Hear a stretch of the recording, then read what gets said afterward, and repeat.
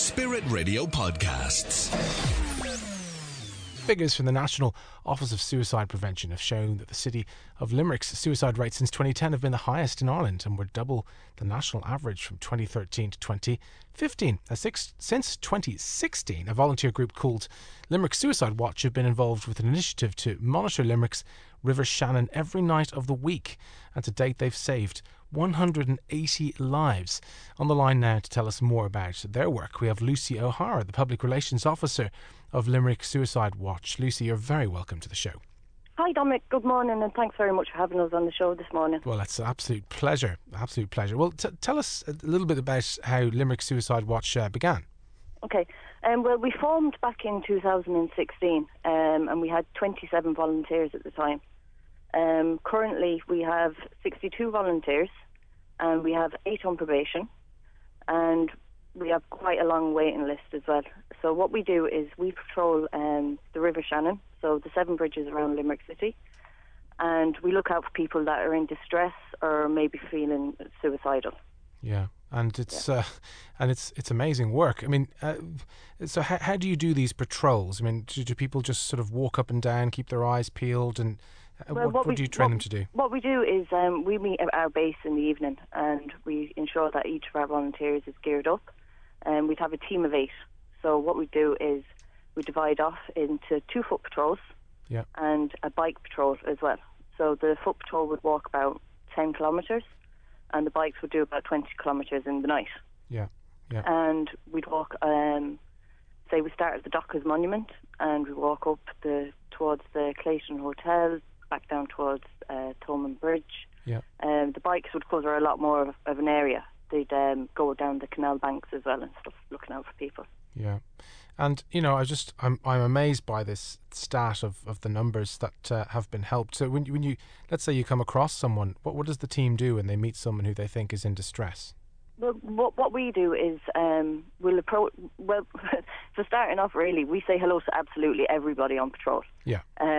Anyone we meet, we're saying, hi, how are you, how are you doing? But if we see someone that might be just sitting on their own on the bench or close to the railing, we'll observe that person, and you might know by their demeanour what way they're acting, and we'd go over and approach them and ask them, how are you? Simple as that, just asking someone, how are you? And if we get a response, we take that kind of as a good sign. Sometimes we get no response at all. People just don't want to talk to us. So what we might do is we might step back again and just wait a few more minutes and go over, and then they'll start to talk then. But otherwise you could meet some people as well that may be very, very distressed, and we'll go over and we have training done that we'll know how to approach them, which is the ASSIST, which is Applied Suicide Intervention Skills. Right. And we'll just have a little chat with them. They might not open up to us immediately.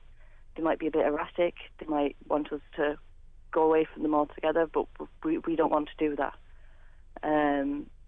Eventually they'll open up. We might spend 5 minutes with a person, we could spend 2 hours with a person or longer. Wow. And I mean, do you say you might get good at noticing the signs, I suppose, of someone who's really in distress? Yeah, you do, definitely. You do notice the signs. Someone could be slumped over, someone could be shouting and crying and be very, very upset. Some people tend to, if they see us coming, they might walk on a bit. But because we have our radios, we can radio another team and alert the other team. Yeah. That there's described person and tell them, and then they would be able to approach them. I see. So there's coordination. So if you have someone you think is heading in a direction, you can tell someone down the way. Yeah, there's great teamwork amongst the group.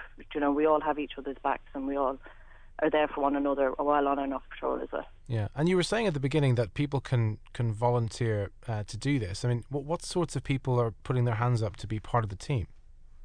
There's a lot of people. Like, we have a waiting list of 60 at the moment, but currently, like, our volunteers are from all walks of life. Like, we have architects, we have students, we have business owners, we have people working also in the services, so community workers, just all different people. What we have in common is all of us have been touched through suicide. and we've all wanted to make the difference. Yeah, and it touches so many people's lives, doesn't it? I mean, it's a huge has such a huge impact. It is, yeah, definitely. It's rewarding to us as well, knowing that we've got someone home safely to the family. Yeah, and I suppose that's the tragic thing about this, is that someone's death really has such a massive knock-on effect, and you guys can really see. It must be so satisfying when you do get someone home. It is, definitely. It really, really is. Sometimes we might get the sad side of it is we don't really find out exactly how someone is doing after it, but we also, on a rare occasion, would get an email from a family member that we've brought someone home to them, and they've been very, very grateful to us. Or we could be on a patrol and we could be approached by someone on the bridge, and they come over and they to shake our hand and say thank you so much, because we were the ones that removed them from the bridge. Oh golly, yeah. So, yeah. But I'm sure the impact that you don't see, it's like one of those services. Whatever you do, if you do something right, nobody really, you don't necessarily get the credit that's spoken to you, do you? But I'm sure deep down you know what an impact you're making. It's just rewarding, just knowing that they're in the car going home safe to their family. Absolutely. Well, Lucy O Hara, we can find out more at the website limericksuicidewatch.ie, can't we? Yeah, on our website, and we also have a Facebook page, which is Limerick Suicide Watch, and we have an Instagram and we have a Twitter as well. Yeah. We also have a YouTube page set up as well. It's got a few videos on it about what we do. I see, yeah. So we can find out more about you. Well, Lucy, I just want to salute you. What a wonderful, brilliant initiative, a great grassroots organisation that you're a part of. It's such an inspiration to all of us. Thank you.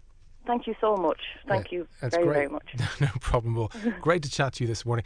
And folks, if you want to find out more, it's limericksuicidewatch.ie. Thanks for listening to our Spirit Radio podcast. Don't miss out. Subscribe today. Find out how at spiritradio.ie.